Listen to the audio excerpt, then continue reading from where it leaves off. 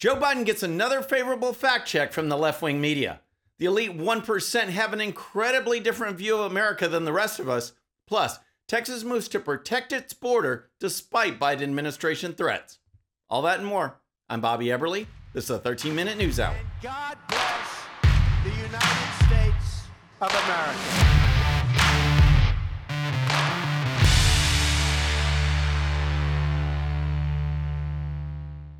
Okay, friends, welcome to the show. Happy Monday. Hope you had a great weekend.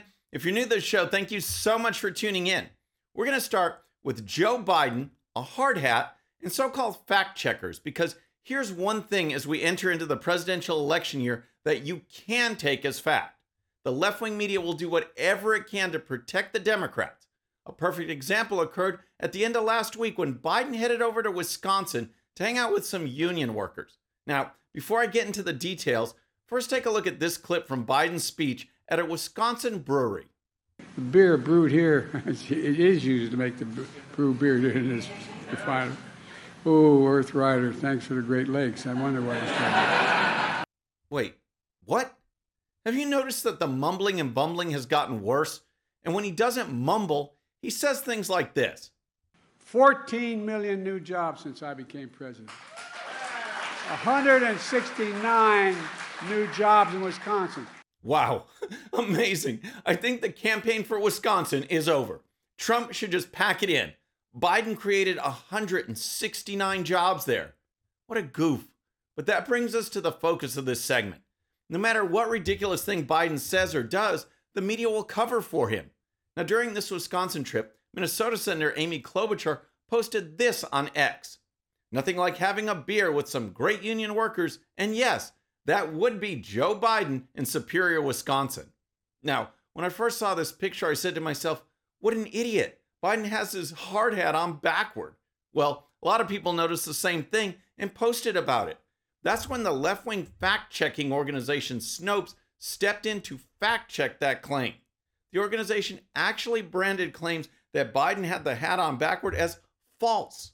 As reported by RedState.com, Snopes justified their false claim by stating, quote, the photo is genuine, and it does look at first glance like Biden was wearing that hard hat backward. But after comparing it to other photos and videos of the same event, we were forced to reach the opposite conclusion. The hat on Biden's head was facing forward, bill to the front, not backward, end quote. Isn't that precious? They want so much for Biden to be right and all those critics to be wrong, but in the process could not spare the few minutes it would take to actually show that, yes, Biden has the hat on backward. He has the big adjustment knob right in the middle of his forehead. But Snopes tried to justify their fact check by saying that the bill was facing forward. For some background, just check out this picture from back when Biden was arguing with auto workers. You have every variety of hat style in that picture. Brim to the front, brim to the back. One guy has a brim all the way around. And not one of these guys, not one, is wearing that strap in the center of his forehead. Now, it appears that because pressure was so great, Snopes has now changed their fact check to true.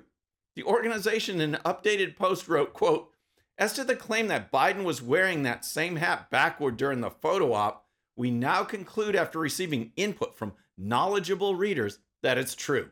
The fact that the nape strap and tightening knob are resting incongruously and uncomfortably on Biden's head is the tell, end quote. A tell? I see. Friends, this example seems small, even humorous, but the real point is that the left will do whatever it takes, even fake fact checks, to defeat conservatives. But once again, we see that if we fight back, we can win.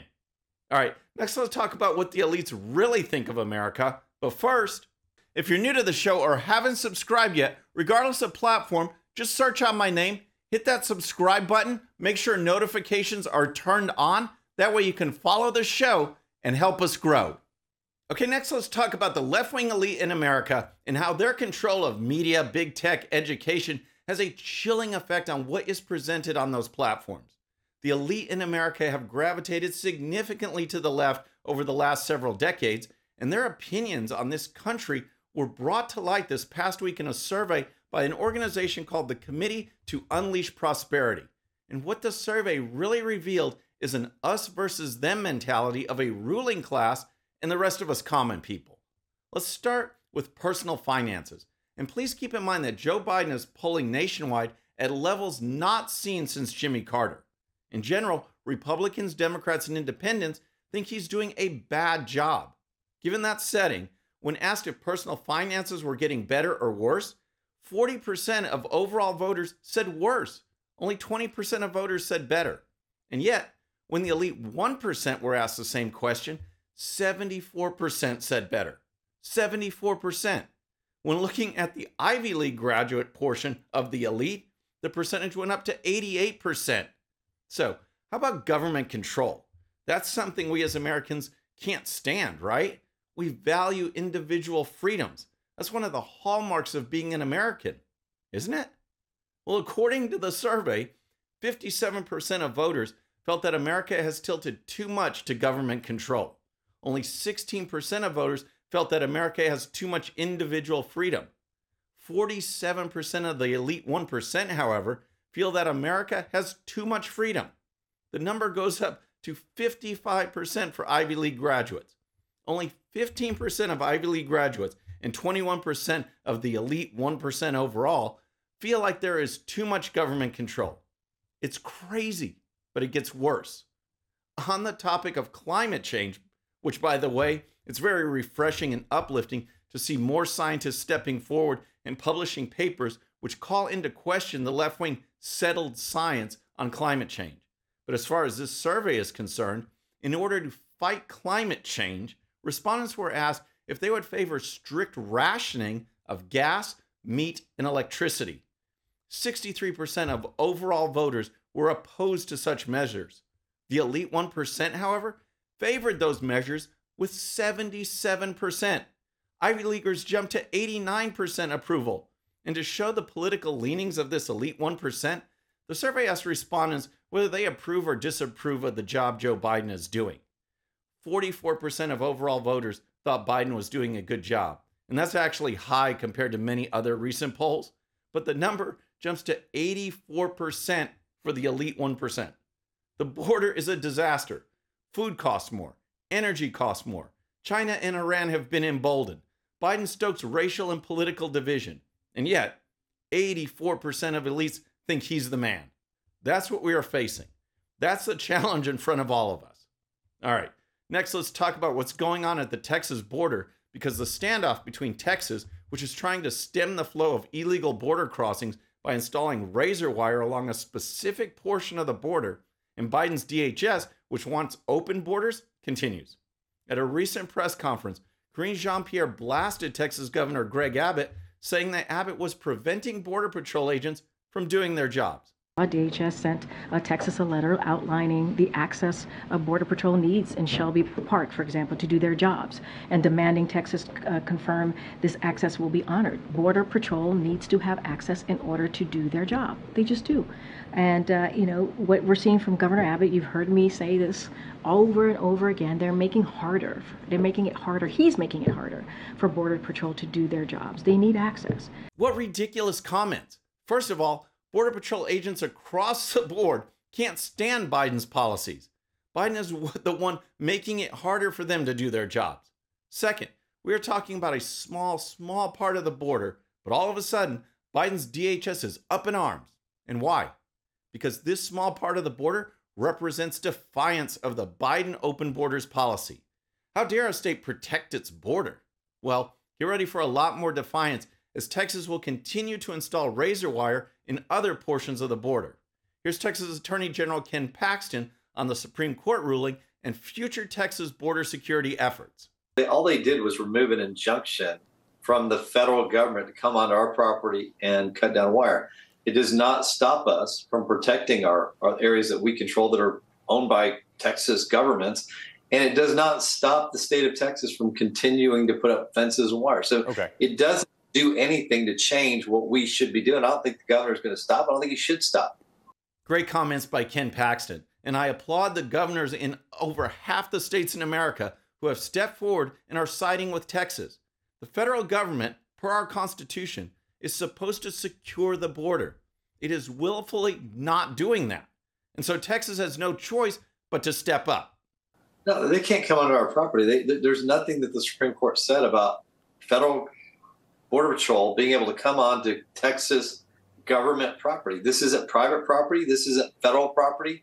They control over, 1,200 miles of the border in Texas, the Border Patrol, and we control a few miles. And for some reason, they need to come onto our property and damage it. I don't know why. They have plenty of room, and there are border entry points that everybody's supposed to go for safety anyway. Why don't they just work better with the cartels and getting them there? Because that's what they're doing now. This is an issue we all need to be focused on. This mass migration and open borders is a phenomenon that is happening in Western countries all around the world. It is meant to destroy those societies. We are being flooded by people who have no desire to embrace the American dream, contribute to American society, or adopt the American way of life.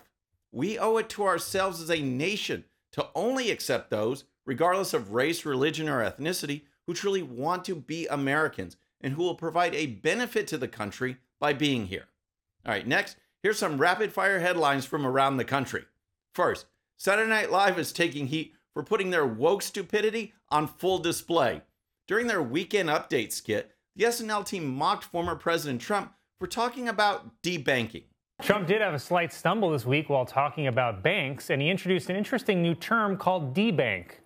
We're also going to place strong protections to stop banks and regulators from trying to debank you. They want to debank you, and we're going to debank. I don't know what the hell debank means, but he might have to take de-ambulance to see the doctor. It turns out that debanking or de-risking is an actual term describing efforts by banks to shut down accounts on those people the bank deems as some kind of risk, either legally or through reputation, like shutting out conservatives. Leave it to today's SNL to reveal just how dumb it is. Next, the House of Representatives has released articles of impeachment against Secretary of Homeland Security Alejandro Mayorkas. As reported by the Gateway Pundit, the articles of impeachment cite Mayorkas' willful and systemic refusal to comply with the law, failure to control the border to the detriment of national security, compromise of public safety, and violation of the rule of law and separation of powers in the Constitution. If the House of Representatives approves articles of impeachment, the case will move to the Senate for a trial. Then, in a win for sanity in protecting women's sports from male competitors, the Australian surfwear brand Rip Curl is having its own Bud Light moment. As reported by the Post Millennial, backlash has ensued after Rip Curl made the decision to promote the transgender woman Sasha Jane Lowerson, 44, a guy, after dropping legendary female surfer Bethany Hamilton from the iconic brand as an ambassador for sharing a simple stance that men should not be allowed to compete in women's sports. Rip Curl shared a video praising Lowerson, which was met with ridicule and threats of mass boycotts. Since then, Rip Curl has disabled comments in their Instagram account and removed the video of Lowerson. It just shows you that when people speak up for common sense and against wokeness, the people will win. Friends, that's our show for today. I hope you enjoyed it. Remember, today's show's one sheet is available to Patreon supporters using the link in the description. The one sheet gives you the links to all the videos and stories used on today's show, so you can dive even deeper into each issue. And with that, our next show will be Wednesday evening at the usual time. Until then, I'm Bobby Eberle. This is a 13-minute news hour.